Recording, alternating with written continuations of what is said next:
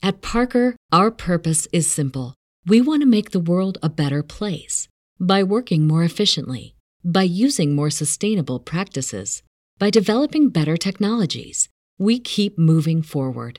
With each new idea, innovation, and partnership, we're one step closer to fulfilling our purpose every single day. To find out more, visit parker.com/purpose. Parker, engineering your success.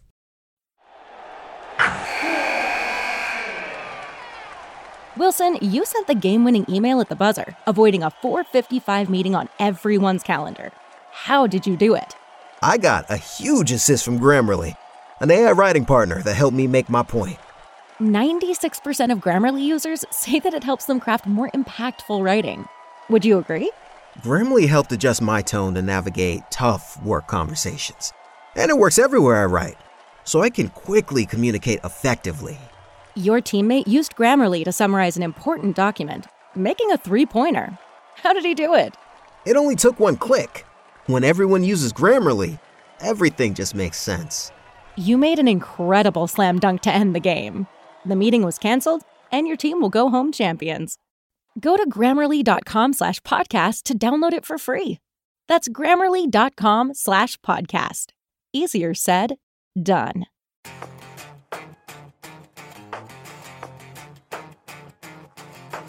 Hey everybody, we've got a cool podcast for you today because we are talking about some cars from the 1990s. That's right. Believe it or not, the 90s were over 2 decades ago. These are cars which are becoming classic, which are affordable, which you should probably buy now before they appreciate in value.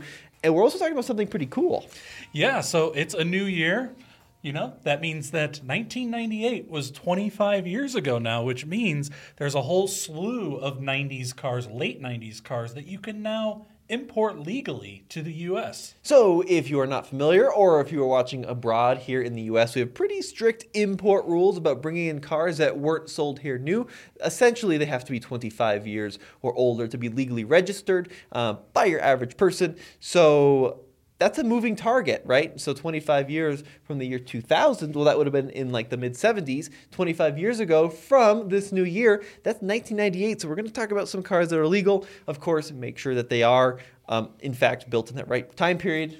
Don't come after us if you can't get them through the border. That's all we're saying. Yeah, that's the important thing, is obviously check the build dates on it, because that's when you can actually import it. It's not like, oh, it's a 98 model, so I can import it January 1st. Not necessarily if they sold it or built it in November. Now, here's the thing, right? When you think about cars that are imported, you typically think of like rare sports cars, like old Jaguars or like high-end Japanese sports cars. But Brendan has actually put together a list of cars which are so weird and off the cuff.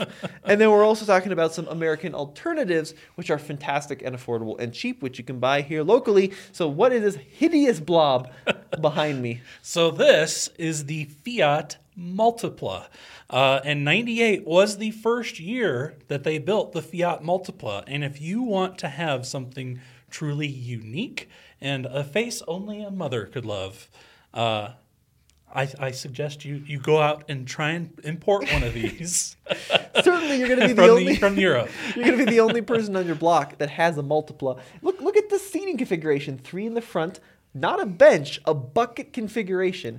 3 in the rear. Exactly. Yeah, it was a really unique car that they were trying to basically make like a European minivan. And so they did that by making it kind of wide and very bubbly and spacious so that you could fit 3 across seating in 2 rows.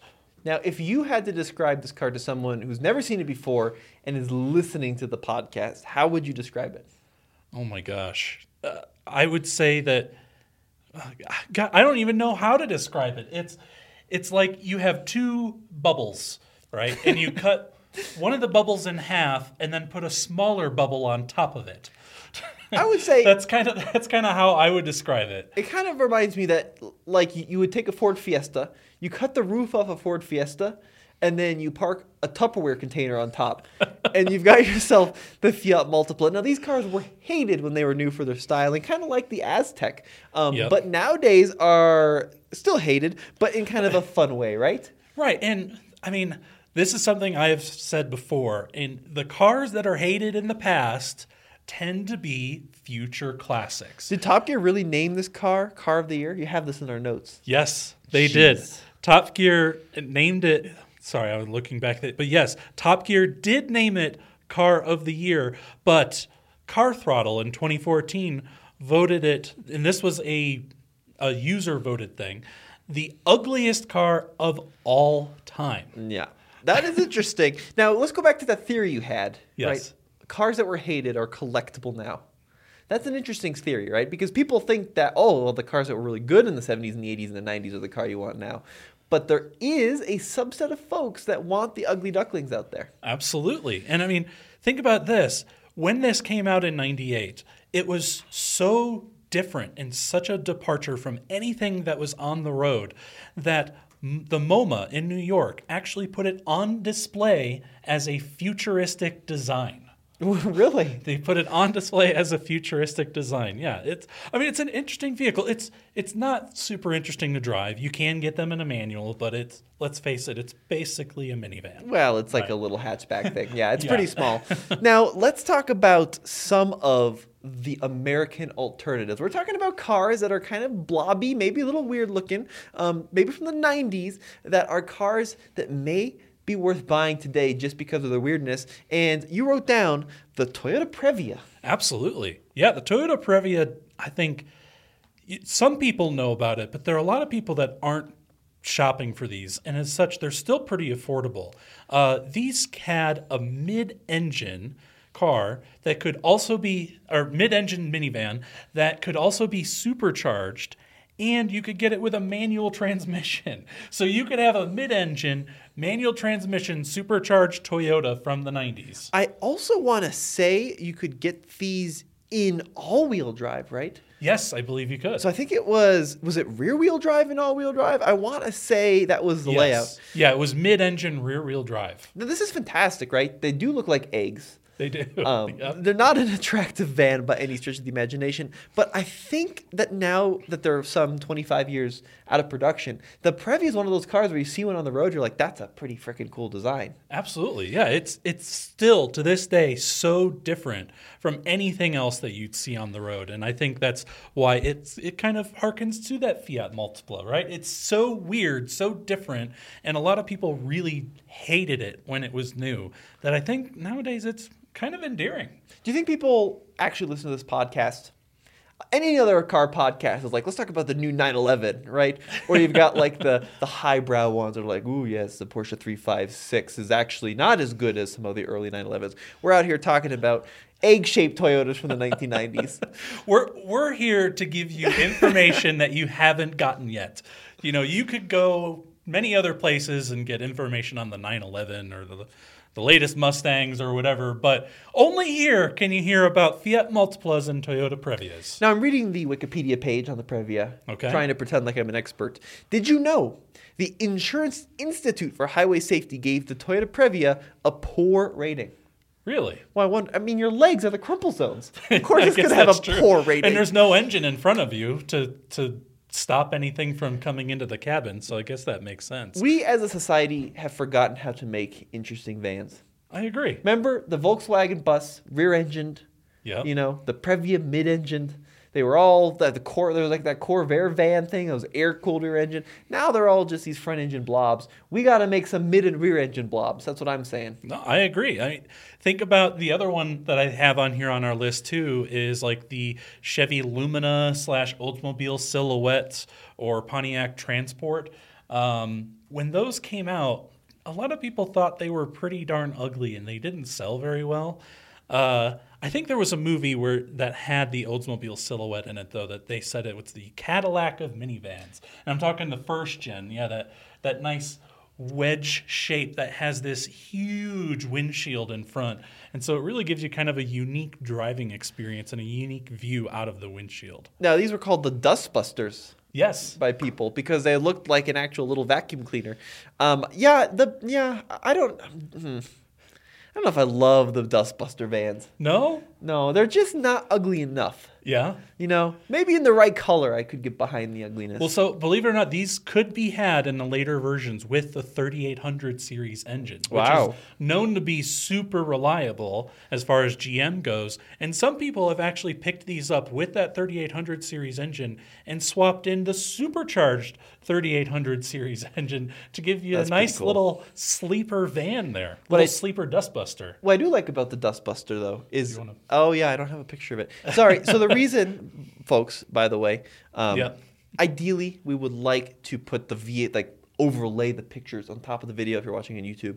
The reason we don't is because it's a tremendous amount of work for our editors. Yes. And this podcast seriously last time made like $19. So it doesn't pay for itself. Oh, I just looked up a picture of a Dustbuster.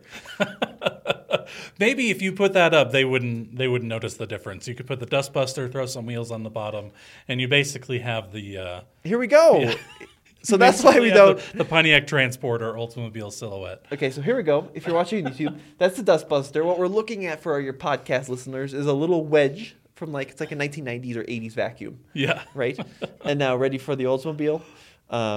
Were there multiple names? Did they sell these under different brands? Yeah, 3 different brands. So the Chevy Lumina APV, the Oldsmobile Silhouette, and the Pontiac Transport were essentially all the same vehicle, just with different bodies, different interior bits, and whatnot. Okay, so the actual Dustbuster. Ready? Look There's at the that. van. Look at that sweet-looking ride. Even in the 1990s blurry photo. Absolutely. And then the last alternative you have on here for the Fiat Multipla is the first generation Voyager. Yeah, slash the Grand Voyager Caravan. or the Grand Caravan.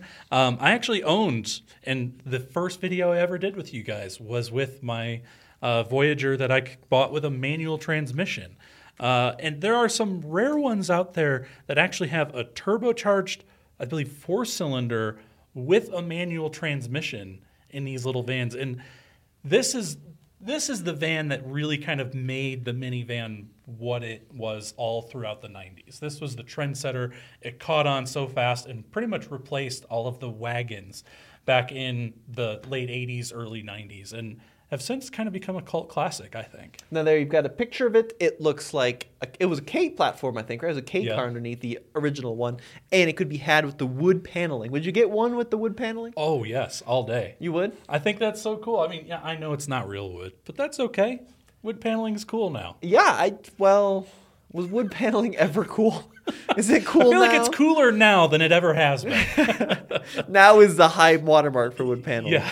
Yeah, it's a cool, funky alternative. So there you go. If you, I don't know why we started with this car, but everyone's clicked out by now. But if you want some kind of weird 1990s blobs, yes, you can import a Fiat Multipla, but there were plenty 90s blobs here in the U.S. as well. Absolutely. And so now that we've properly bored all of you with minivans, we're going to move on to something a little more thrilling.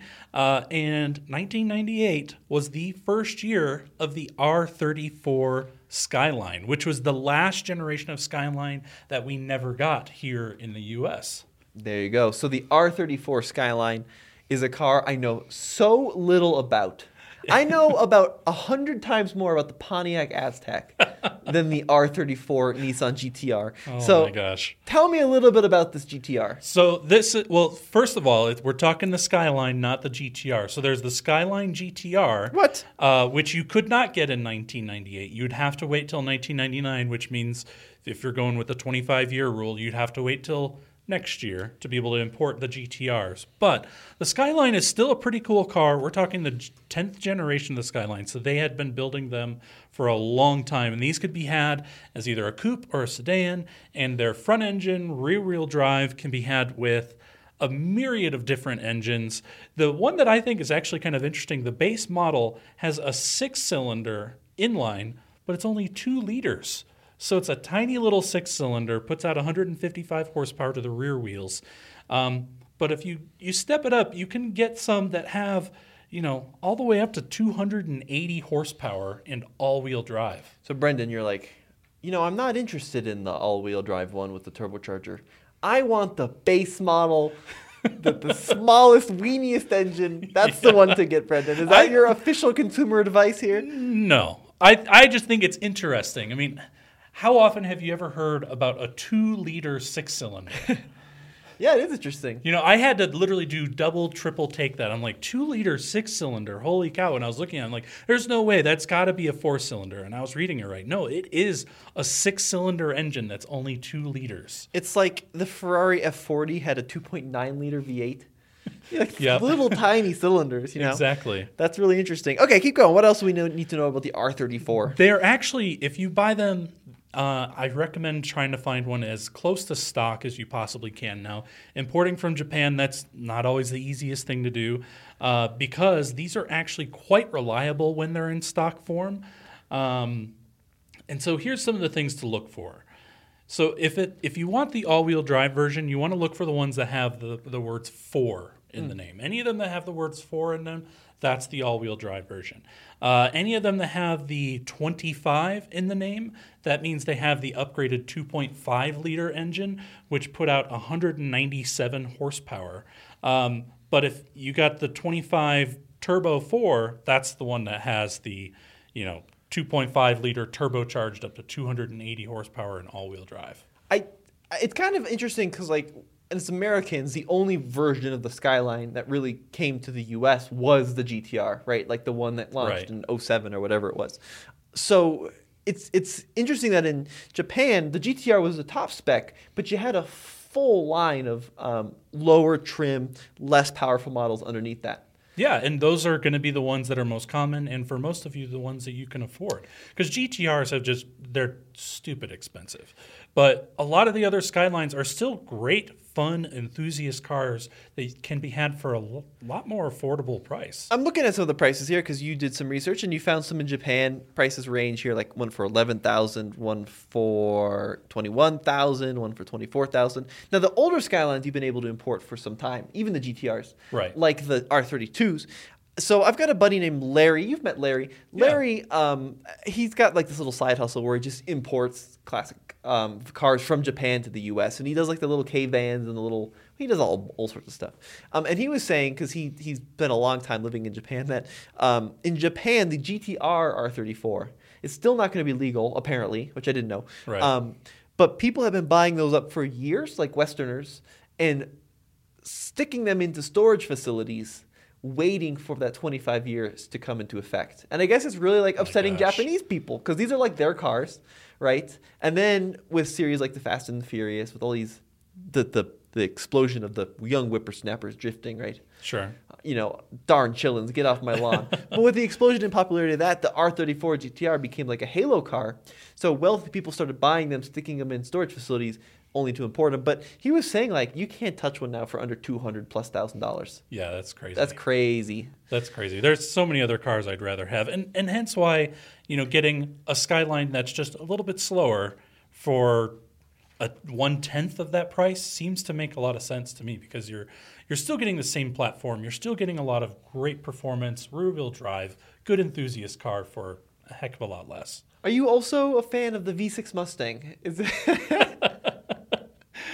You do drive one to work sometimes. I do, yeah. When my other hoopties have broken down, my wife politely allows me to drive her V6 Mustang, which has never let us down with over 200,000 miles on it. But Speaking of hoopties, little tangent. What's been going on with the Brendan Fleet hoopties? What's been going on with your fleet?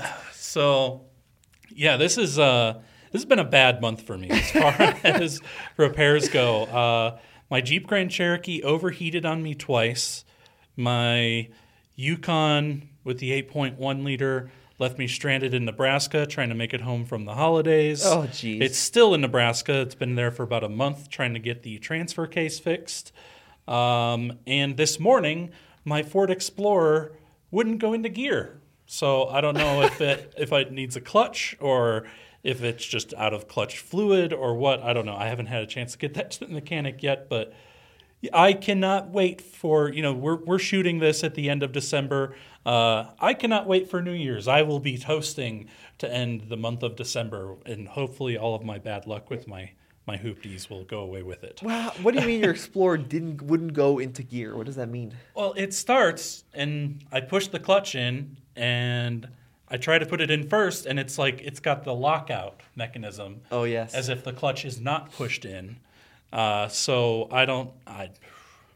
hoping it's not a clutch, hoping it's just maybe leaking clutch fluid or something. I don't know. What's going on with the Acura?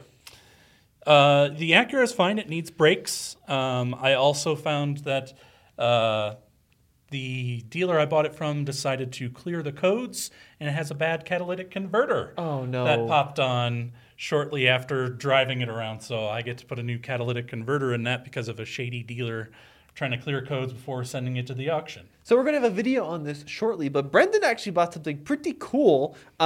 Is it on? I don't think it's on the list, but we'll talk about it here.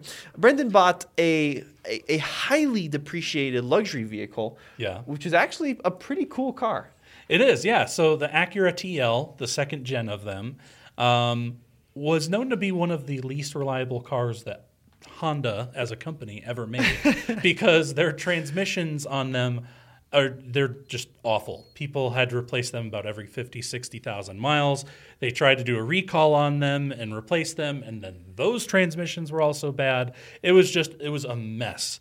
And because of that, those things are super cheap because everybody knows, hey, if I buy this thing, I can just plan on putting a transmission into it, even though it's got a 225 horsepower VTEC V6. Wow. That's pretty peppy. But what a lot of people don't realize is actually the first year of the TL, which is 1999, they had a 4-speed automatic that they had been building for a long time and had been perfectly reliable.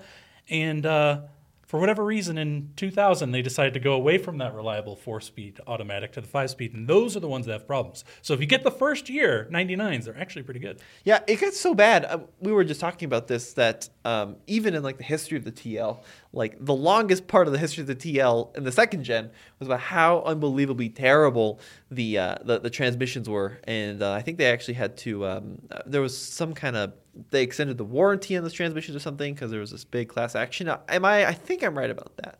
At Parker, our purpose is simple.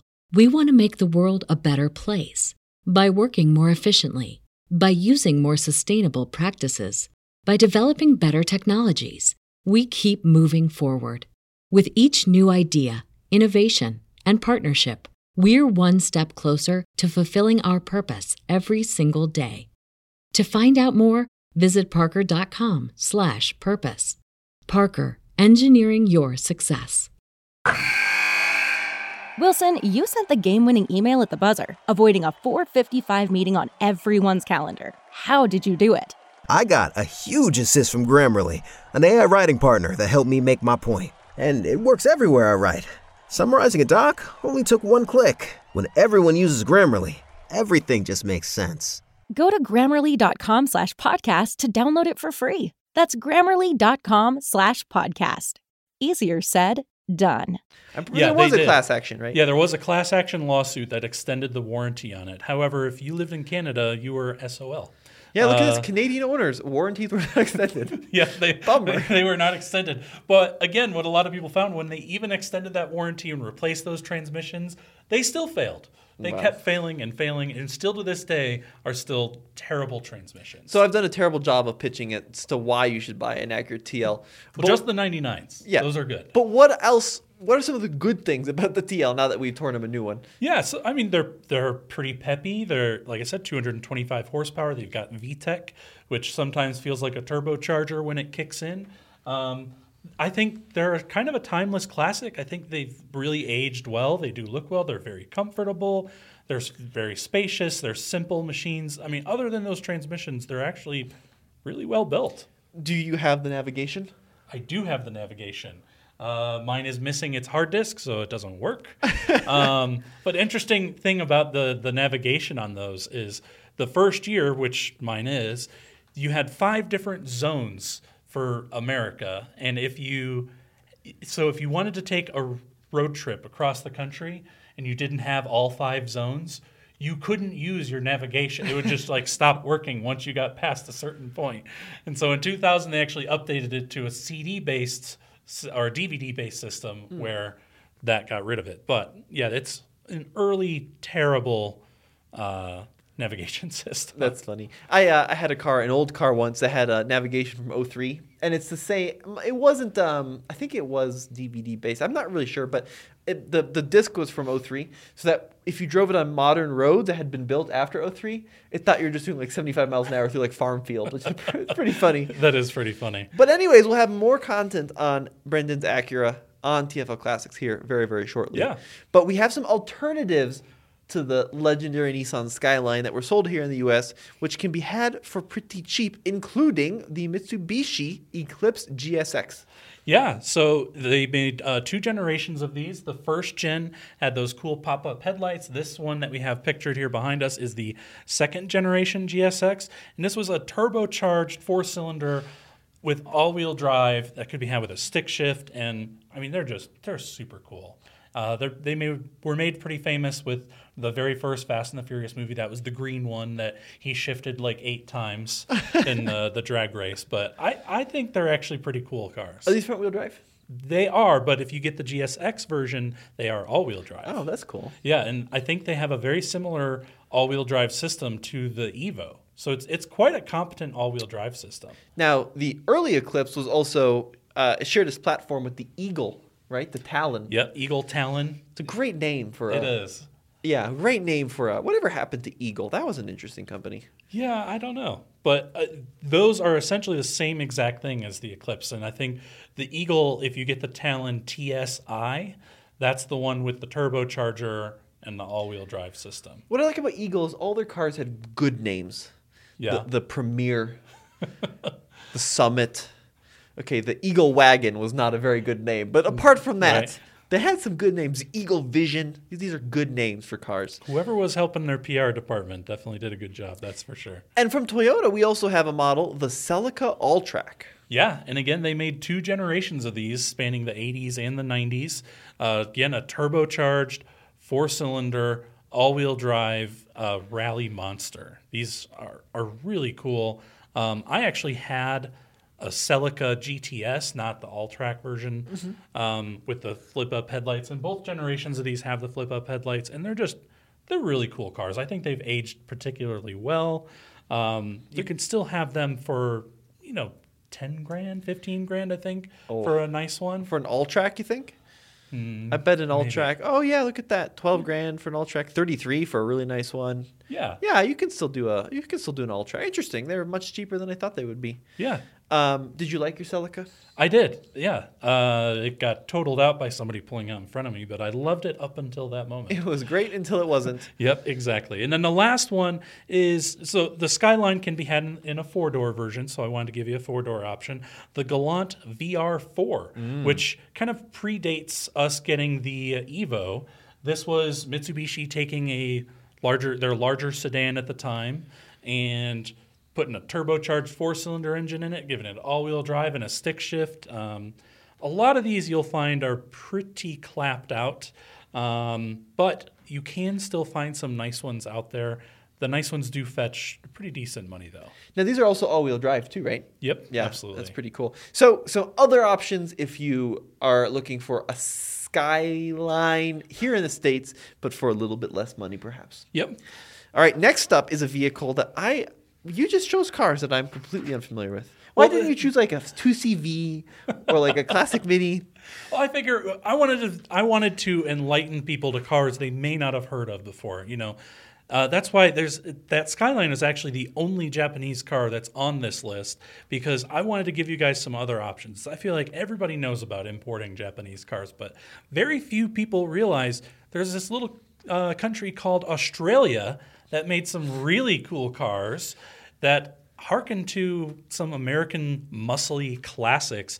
And the one that I put on our list is the Ford Falcon. This is the 6th generation of Falcon, again, primarily sold in Australia. And believe it or not, when I was searching around for these, a lot of people in Australia kind of use these as like tow vehicles. They kind of use them as like a little workhorse truck. You can find them like lifted and with tow bars and things like that. But there was sedans, wagons, ute versions of the Ford Falcon. And 1998 was actually the first year that the Falcon had independent rear suspension. Very cool. Oh, that sounded so snarky. I do mean that it's very cool. These are such interesting cars to me because the Australian community really into their big sedans with monster V8s, right? Like they had the Holden, which came to the U.S. as a Chevrolet SS, and then of course Ford had the Falcon, which they never sold here in the U.S., including a little pickup truck version like you talked about. But what is the engine in these puppies? Yeah, so there's a few different options. The base model came with a 4-liter inline six with 211 horsepower pump into those rear wheels, and you could have that with a manual or an automatic. There was an XR6 VCT version, which means variable cam timing. And that was a little hopped up, putting it out to 231 horsepower, or you could also get it with a 5-liter Windsor V8. Wow. There were a couple different versions. One with 235 horsepower, and the XR8 version had 248 horsepower. Pretty good. Yeah. I mean, you got to consider that, like, in the late 90s, the Mustang was only pumping out 220, so you could get a sedan with 235, right? And some of the fancy styling and some of the cool bits that come associated with that. Yeah, this is a good find, actually, Brendan. I'm impressed. I don't know how you import a car from Australia because I have never done so, but what are the prices on these going for? What have you seen? Yeah, so I think I found an XR6, which is probably the most desirable version of it, that red one that I had there for you. More than the 8? It's more desirable than the 8? Yeah, because they're actually quite lighter. And so the horsepower isn't that much less than the XR8, but the fact that how light they are, just like this red one that you have here, I think that is an XR6. They look pretty nice. They came with a manual transmission. Yeah, there you go, that one. Oh, yeah. It looks I think that one's going for $22,000. So, I mean, they're not super cheap, but when you think about how interesting of a vehicle you could have for $22,000, I mean, figure probably less than $30,000 once you import it. Yeah. It's pretty cool. Manual transmission in this one, too. We got sporty bucket seats. Yeah, that's an interesting find. Look at that. Wow, what in the heck is that engine? It's inline 6-cylinder. Oh, I totally missed that. Yeah. Inline 6? Wow. Inline 6. Crazy, dude. Yeah, that's a pretty interesting find. Now, if you do want a fast sedan and you don't live in Australia, you don't want to go through the faff of trying to import one, what are some of the alternatives? So some of the ones that were sold here in the U.S. when they were new, like the E34 M5, I think it's actually kind of a slept-on M5. The first-gen M5s, the E28s, are incredibly valuable. The third-gen M5s are shooting up in value right now, but I think people have kind of skipped over that E34 M5. And the cool thing about this is it also has an inline 6-cylinder engine, which BMW is known for, just like the original M5, but they made a lot more of these, so they're a lot less valuable. Yeah. This had the S38 version of that 3.5-liter inline 6, like mid-200 horsepower territory, but a great-looking design. I actually like the design of the second gen a lot more than the third gen. So like you said, the E39, the V8 ones, are so expensive now. Yes. And then the V10 ones are cheap, but for a reason. But the 34 is a cool-looking car, but I never see them up for sale. Yeah, they do seem to be kind of hard to come by. I mean, I think they're easier to come by than the E28 M5s. But yeah, you never hear anybody really talk about them. Mm-hmm. You never really see a bunch of them come up or any of them come up for sale. It's almost as if it doesn't exist. It's kind of weird, and that's why I wanted to bring it up because I feel like not enough people are talking about the E34 M5, and it's a really cool old BMW with that classy styling. Very cool. Yeah. Prices anywhere from like 15 all the way up to 50,000 if you want, like the touring model, which was the wagon version. Very, very cool car. Great car on the list. Another fast car on this list, American this time though, is the Impala SS. Yeah, and so around that same time, GM was building the Impala, and they made an SS version of it, which had a V8 in it, rear-wheel drive. I don't remember the exact horsepower. I think they're right around the high 200s. So pretty comparable to the Ford Falcon, but you can't get these in a manual. These are auto only? Yeah, these are auto only. They're a pretty comfy ride, but I think they do look pretty cool. Do you like the blobby? You like the blob, huh? I do, yeah. Embracing the blob. I embrace the blob. I'll take a Fiat Multipla or an Impala SS blobby car. I'm happy with that. It's pretty cool. Yeah, and it's the... one of the later versions, right? Impala SS goes all the way back to the 60s. This one, of course, is a 90s model. But pretty cool stuff. And they're not super valuable, right? Yeah, they can. I mean, you can still find kind of a ratted out one for under 10 grand. Really nice ones are fetching a little over 10 grand, maybe even 20 at the top of the market for a showroom new condition one. But think about what you're getting, which is basically a Corvette sedan. Yeah. I think it's still pretty good value. A big squishy sedan with a Corvette engine. Exactly. And then lastly on the list of high-performance sedans that you can get here in the States, and for cheap, you've got listed the Mercedes E55 AMG. Yeah, and this actually made our list of the top cars that you can get for under $5,000 because, believe it or not, these E55 AMGs can be had for less than $5,000. But majority of them, you're going to be spending more like 7 or 8 for a good one. I think it's a pretty cool car. And I, again, think it's a timeless design with those 2 headlights in the front and those dish wheels.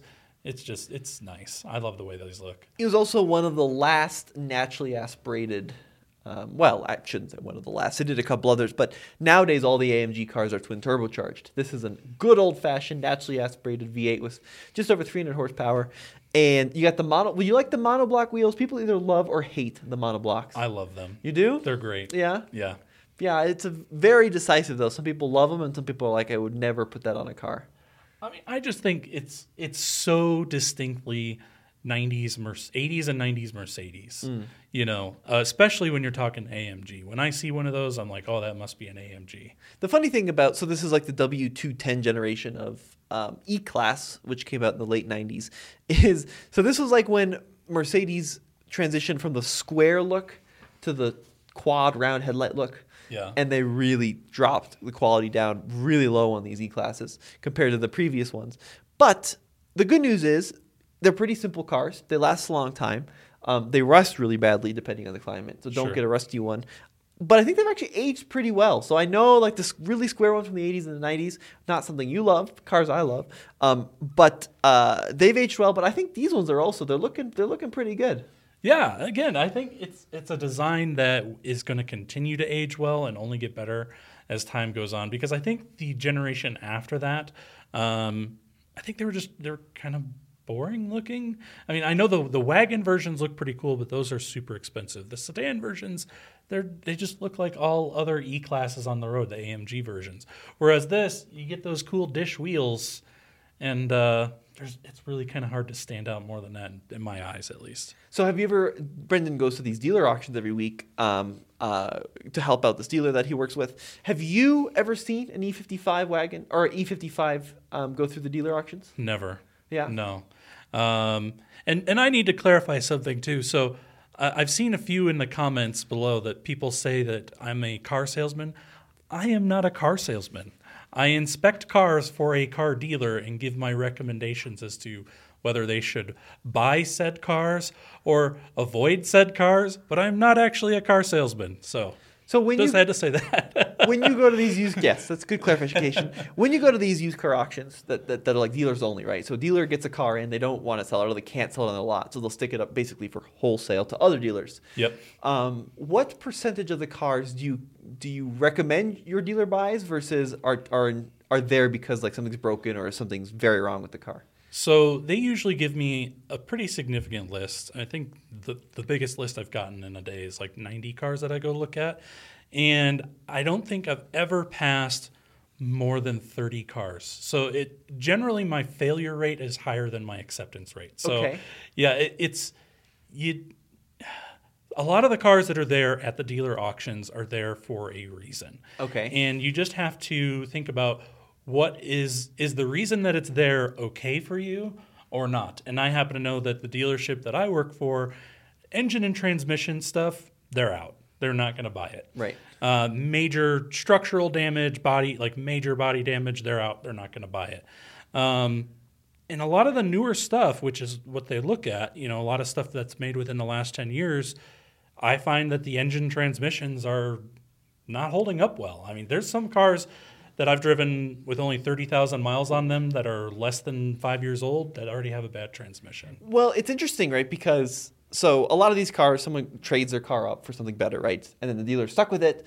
But you got to consider, especially recently, used car market has been so hot that like dealers are probably selling stuff that maybe even they typically wouldn't have because they would have gotten pretty good values for it. Absolutely. So the cars that have been showing up have been typically cars that have fundamental issues. Yes. So, for example, I'll give you an example because Brendan and I were talking about this recently. Like a lot of the cars on your list are Ford Focuses and Ford Fiestas. Yes. Right? From like the mid-2010 era. Yeah, and those they decided for whatever reason we're going to take our 2 cheapest cars that we sell and throw this highly complicated and expensive dual clutch transmission in there.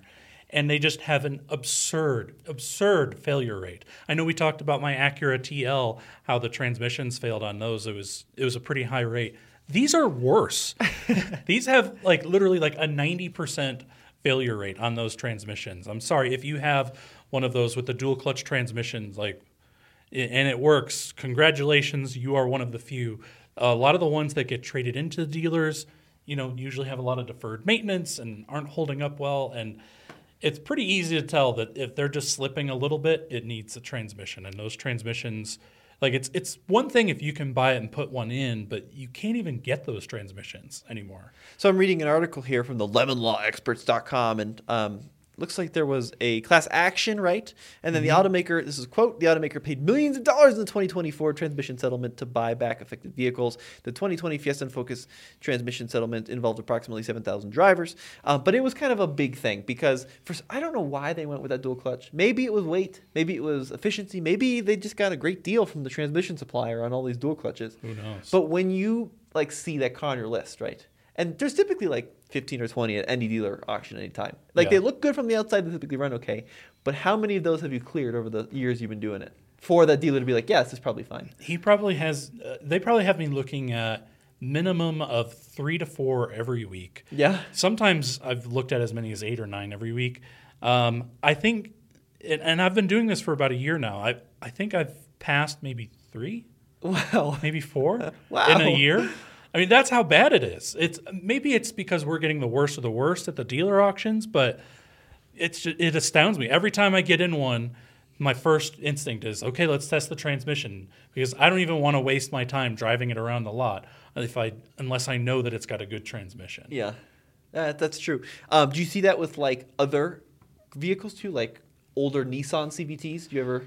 Actually, the CVTs usually aren't bad. I mean, I know they get a bad rap, and I personally probably wouldn't own one. Yeah. But the ones that end up at the auctions usually aren't slipping. But what I do see a lot of is the Hyundai and Kias with the 4 cylinders. Yeah. Those almost always have engine knock. Is it turbos? No, it's like the naturally aspirated, like in the Kia. What is the Fortes and the Hyundai Elantras? You see a lot of issues on those. Oh, yeah, that have the engine. I turn them on and they have engine knock. Sometimes with less than 100,000 miles on them, the engine's already bad. We recently just, we were there together after the auction ended, and the dealer called Brendan and was like, hey, go check out this Ram I bought. Do you remember that Ram?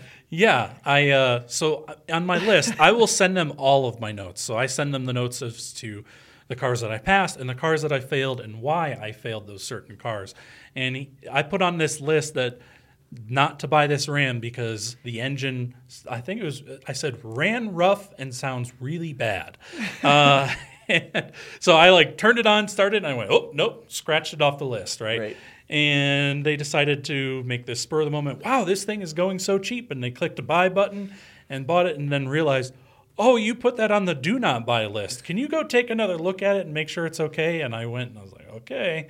I couldn't remember because I'd looked at like 70 cars that day. But I went and restarted that one. I went, oh, this one's bad. This one's really bad. And I actually asked him a couple days ago, followed up on that because that was a few weeks ago. And they got it up there and he's like, yep, bad engine. Have no idea what we're going to do with it. Wow, it's just so they had to buy it because they won it at the auction, huh? Yeah, that's what the risk you take buying at those dealer auctions is. You're buying the car, and generally you're going to get stuck with it even if it's got a major issue. Dude, that's crazy. Yeah. Well, let's go back to the list here because number 4, another car which recently became legal, is the Alfa Romeo 166, legal to import, I should say. Exactly. Yes, let me be very clear. It can drink now. Yeah, it can drink now. Yeah, it can rent itself. But anyways, so this is the first year of the 166, which actually actually replaced the much more boxy Alfa Romeo 164. Now, this is a front-engine, front-wheel drive car, so not super enthusiast-friendly, but keep in mind, this is an Alfa Romeo.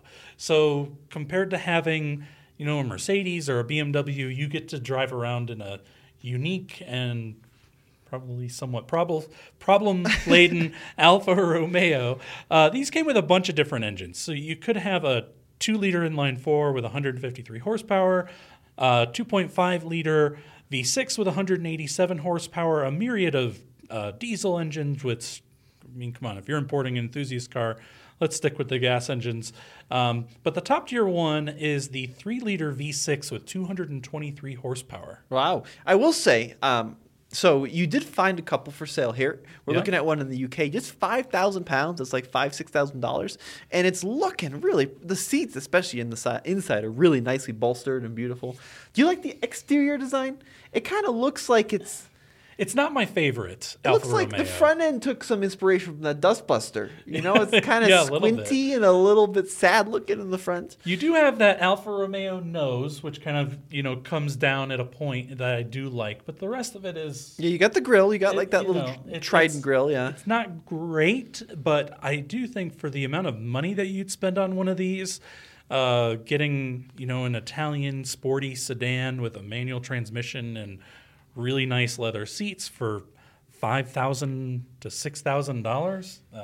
Pretty good deal, I think. And the thing that I saw too is when you pop the hood on those, they have like these polished. The runners, like the intake runners. Yeah, the intake runners, and it's a gorgeous looking engine. Hopefully, you can find an image for us to pull up. And I know they did it on the 3-liter. V6. That is a beautiful engine. Yep, for sure. Yeah. I think they use something similar like on the GT V6 too, right? Just a beautiful design on a V6 engine. Yeah, that is gorgeous. V6s are typically engines I don't love that much, but Alfa Romeo does the best V6s in the world. Yeah, they sound amazing. They look fantastic. I mean, you can pop the hood on that at any car show, and you are going to get people walking over and drooling over that engine. Stunning, yeah. Now, if you don't want an Alfa Romeo and you live in the States, the first car on our list is a car that it's just... Why is this on our list here? Well, so this is the Alfa Romeo is a front-wheel drive car, right? Yeah. Front-wheel drive sporty sedan. And so I went with, what if you wanted another front-wheel drive sporty sedan? Let's say this is your only car, so it needs to be able to drive in the snow, but also be fun and unique, right? And so that's why I added the first one is the Ford Contour SVT, another car no one ever talks about. But do they not talk about it for a good reason, or I don't know much about this car? What are we looking at here? So yeah, these had they were just like the Alfa Romeo, a V6 front-wheel drive sedan, and the SVT only came in a manual transmission with fairly bolstered seats, putting out similar horsepower. I think they were around 220 horsepower, if I'm not mistaken. They also sound pretty good. I think in Europe they were known as the Ford Mondeo. 200 horsepower. 200 horsepower, okay. There you go. 0 to 60. Sprints to 0 to 60, according to Edmunds, in just 7.5 seconds. Not bad for the 90s. Not bad for the 90s. I have heard that there is a fantastic following for these cars. Like, people are viciously passionate about their Ford Contour SVTs. Yeah, and I think I know it's kind of an unsung car, right? But I've actually kind of always liked the way they look. It's kind of a unique design where the hood has these like 2 indentations where then it also comes back up in the middle. And then it's got this interesting body kit going around it. It's just quintessential late 90s, early 2000s. It's when Ford decided, I'm going to put the SVT badge on just about everything. And the Contour was the smallest of them that I think they put it on. Manual transmission. That's good. Only manual transmission, apparently. And then I'm reading this article from Hagerty here. Peak RPM, 6,600. Peak power, excuse me. So that's pretty. You got to rev the wee out of it to go anywhere.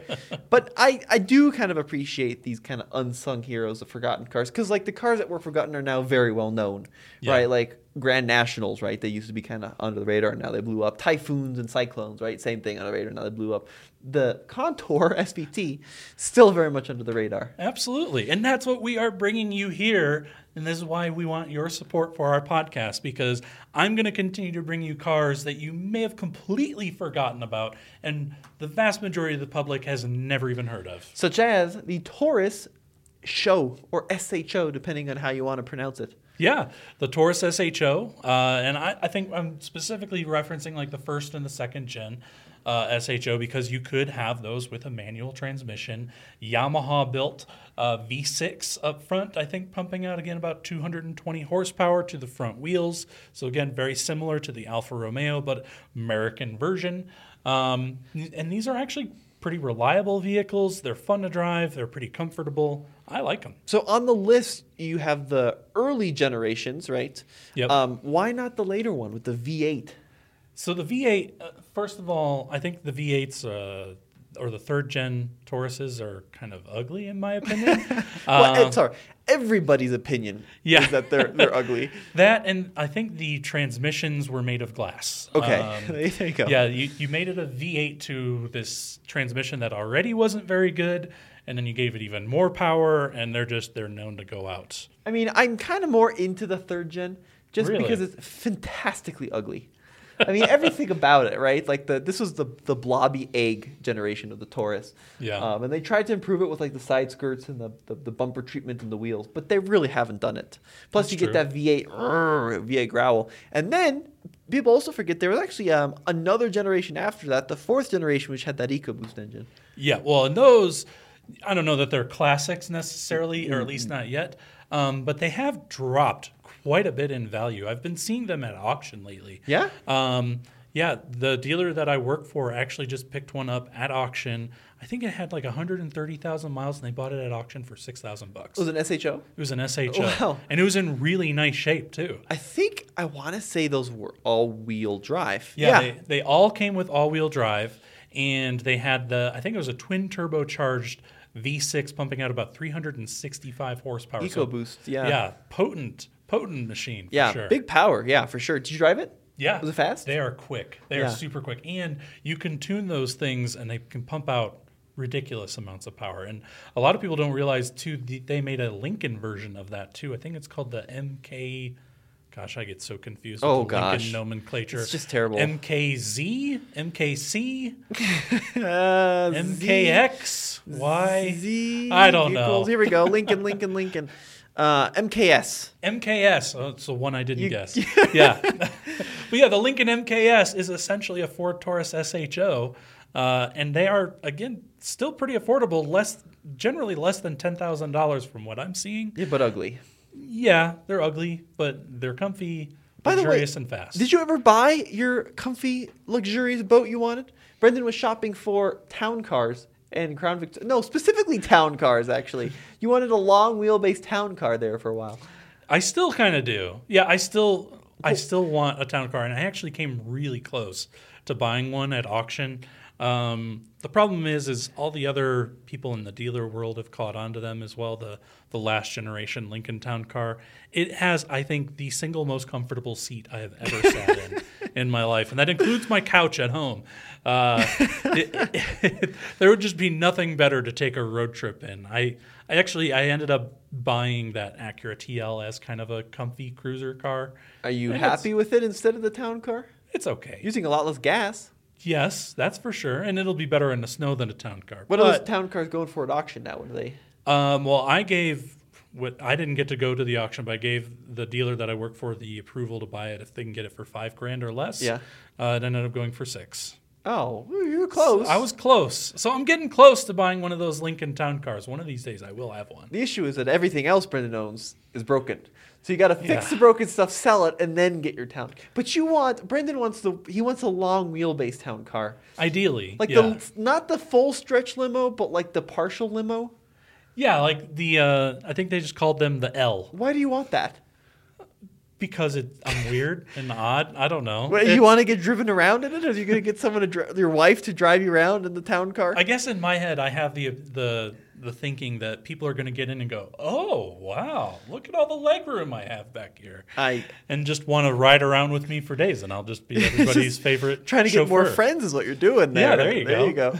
And then let's go back to this list. Sorry, we keep getting, but it's fun. The Volvo 850 is another cool alternative to the Alpha 166. Yeah, unfortunately, I don't know a ton about these, but I know you could have them with some hopped-up versions. I think they even had a turbo 5-cylinder, if I'm not mistaken.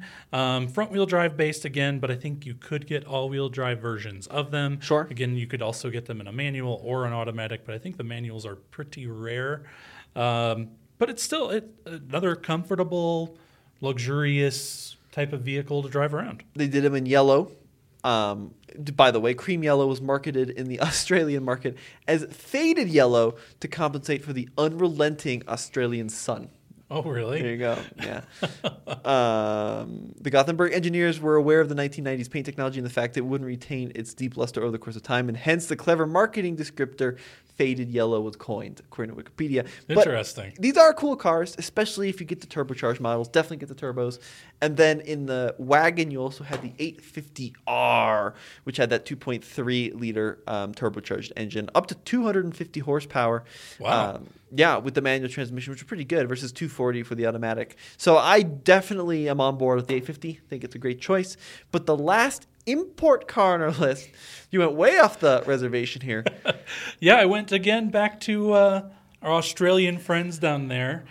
And so I have owned a few Suburban 2500s. My first one was based off of the GMT 400 platform.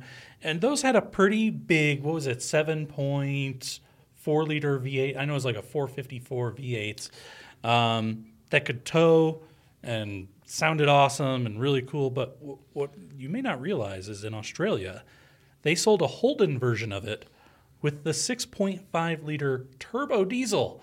So you could have a heavy duty GMT 400 with a diesel engine. You just have to bring it from across the pond, across the big pond in Australia. Could you not get the Suburban in a diesel here in the States? I Not that I could find. I was looking it up and I was trying to. You could get the trucks with the 6.5 diesel, but you couldn't get the 3-row Suburban with the 6.5 diesel. So I love that you found this. So it was called the Holden Suburban, right? Because Holden, Australian GM, and it's just a GMT 400 with a Holden badge on. I mean, there's no difference. Yeah. I'm looking at the marketing campaign here, and some of the pictures, like this picture, it literally says Chevrolet on the back. I know. They didn't even take the time to put the Holden version in their own. They're like, brochure. well, we only have a picture of the back with the Chevrolet. And they're like, just say how it's American. But yeah, look at that big V8 petrol or V8 turbo diesel. You're right. That's really interesting. Very interesting. I am completely on board with these. It doesn't even say Holden on the steering wheel. It just says airbag. Look at that. Well, it's probably they used that Chevy and just kind of covered it up there with their advertising. Listen to this. Not just badged for Australia, Holden took a proven American heritage and tested it extensively down under before carefully specifying it for Australia, also known as we had to cover up the Chevy badge with the Holden thing and just ship it. But that turbo diesel is pretty cool. I am completely on board with these. These are some of my favorite, not the Holden. Look at this, Brendan. Under the colors, they don't even have the Holden. I know, they're all Chevy. Suburban. Oh my goodness. No, I'm on board with this entirely because GMT 400s, which is this generation of truck, are some of my favorite ever. They're just fantastic. They're big and comfortable, and they go a bajillion miles, and they're immensely capable, and they're good off-road, and they tow well, and they hold your whole family and every friend you can imagine. They're just the loveliest of vehicles. So the alternative I would suggest is the GMC Suburban or the Chevy Suburban. Yeah, I mean, just keep in mind you're going to get it with a gasser V8. You know, it's fine. It's that 454 V8, which is a fantastic motor. Well, hold up. Brendan's a big fan of the HD models of 2500. Yes. With the 8 lug axles and the big engine. I like the 1500s more. Really? The You like them more? 5.7, yeah, I do. Why? Because of the gas mileage? Well, yeah, they still get 14, but they're more comfy. Because the 2500s had stiffer suspension because they could tow more and haul more. The 1500s have the light duty suspension, so they just kind of waft. But they don't tow as much, and they're not as good off road, and they're not as robust. Although yours exploded, so maybe the 2500s aren't as robust either. Yeah. Well, I mean, it took 300,000 miles for that transfer case to go. Which is pretty good. Yeah. Come on now. Yeah. 300,000 miles. But yeah, no, I see where you're going because I did have. I'm more of a GMT 800 fan myself, the more blobby styling one. Well, that's an interesting choice. Why are you an 800 fan? I prefer the styling. I think the seats are actually more comfortable. More comfortable. Yeah, because the thing that I find with the sorry, my seat squeaked there. But the GMT 400s, what I find is their seats are a little bit short, so my thigh isn't as supported as it is with the GMT 800s. Big thigh support guy, huh? Yeah, you got to get a lot of that. That's why I like a lot of those older European cars that have the extending thigh support. Yeah. It actually makes a seat way more comfortable, I think. I like that. Yeah, good point. I like the square nature of the 400s. The 800s too. The gas ones are an LS essentially, right, in the light duty, whereas the 400s are the older iron block versions. But either one, you can't go wrong. They're great. Right. Yeah, they're both great. Another car you had on this list is the Excursion, if you want an alternative, right? Yeah, and if you want to get the diesel, you're going to pay a pretty penny for those diesel Excursions. They've shot up in value right now. But, 100%. You can still get V10s for a fairly reasonable price, but they're not going to be as reliable, I think, as the Suburbans. Well, they last a really long time, but I don't know. They're fine. Yeah. They're fine. The V10s are fine. They're just kind of underpowered for the size of the vehicle. And then lastly on here, you also have the Sequoia. Yeah, which I think you guys in another list recently put it as one of the longest lasting vehicles they last of forever. all time. Yeah. So if you get a V8 3-row Sequoia, it's up there as cool as it's maybe not as cool as a Suburban, but it'll probably actually outlast one. Right. Now, should we finish up the podcast with some mean comments from the last week's episode? Oh, sure.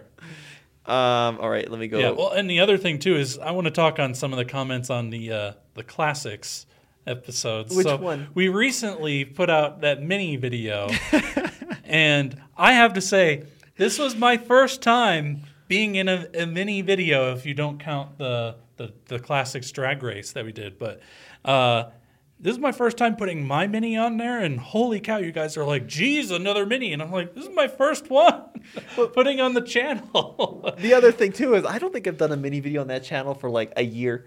It's been a while, but the point is we do like minis.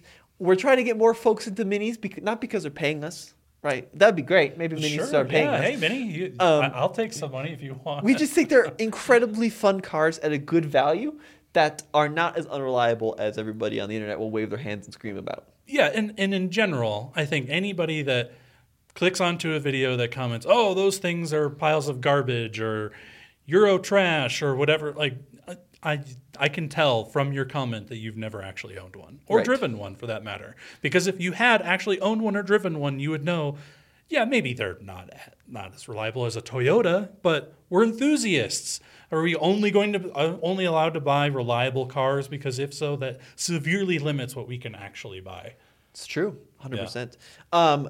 Comments from last week's podcast. SVOs are not as cool as a V8. So last week we talked about the Fox body Mustang. Someone's saying the SVOs never as cool as the V8. Yeah, and when it comes to sound, I have to agree with you. The V8 sound from a Fox body Mustang honestly, it's intoxicating. It just sounds so good. But how many people are there out there that own an SVO? How many SVOs have you seen?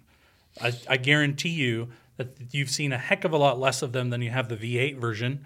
And isn't rarity an interesting and cool thing to have? I think that makes it more cool. I agree. Yeah, I agree. Racing for the Sun says, how did y'all not bring up the Previa? Well, we did. We did. Thanks for your comment. And because of that, I added it to this podcast. So. And YouTube Car Spotters Guide said V8 Infiniti FX45 M30 Coupe. Brendan, I'll have you know, is a big fan of obscure Infinitis. Yeah, I actually do like the FX. Those are pretty rad looking. Every time I see one at the auction, I go and sit in it and try and drive it. But they're all clapped out. They all have a lot of issues going on. I don't know if it's just that generation of Nissans were bad, or if the owners themselves were bad, or Blame the owners, Brendan. or what. But I want to own one. Trust me, I'm trying actively to buy an FX45. But there was one at this auction last week, and I get into it and I start it, and the engine sounds horrible. The seats are ripped up. The dash is all cracked.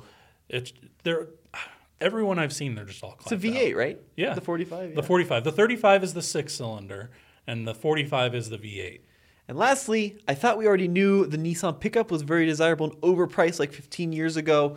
We got to bring up the Nissan Hardbody. It's been in every single podcast. It's the greatest truck known to the face of the planet. Buy a Nissan Hardbody. Yep, exactly. Hard bodies, Pathfinders of the first gens, they're just the best for the money that you can buy. Everybody is out there buying old Toyota Tacomas and 4Runners and whatnot, but these you can have for, a third, a quarter of the price. So I still think, even though they've gone up in value and they may be too expensive for you, they are still undervalued. 100%. And we are starting a new thing. You don't even know about this yet because I just came up with this.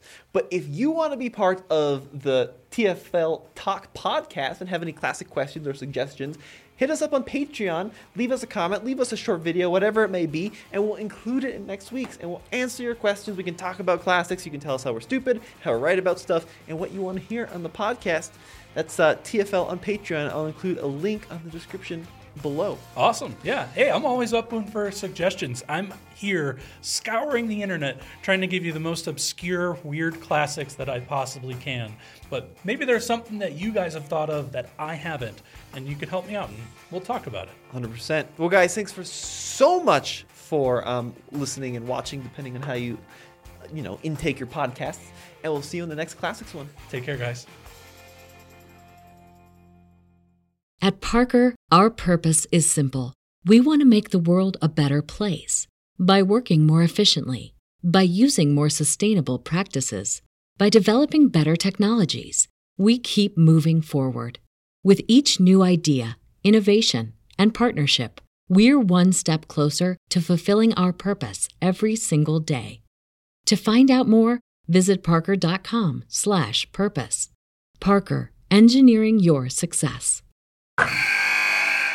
Wilson, you sent the game-winning email at the buzzer, avoiding a 4:55 meeting on everyone's calendar. How did you do it?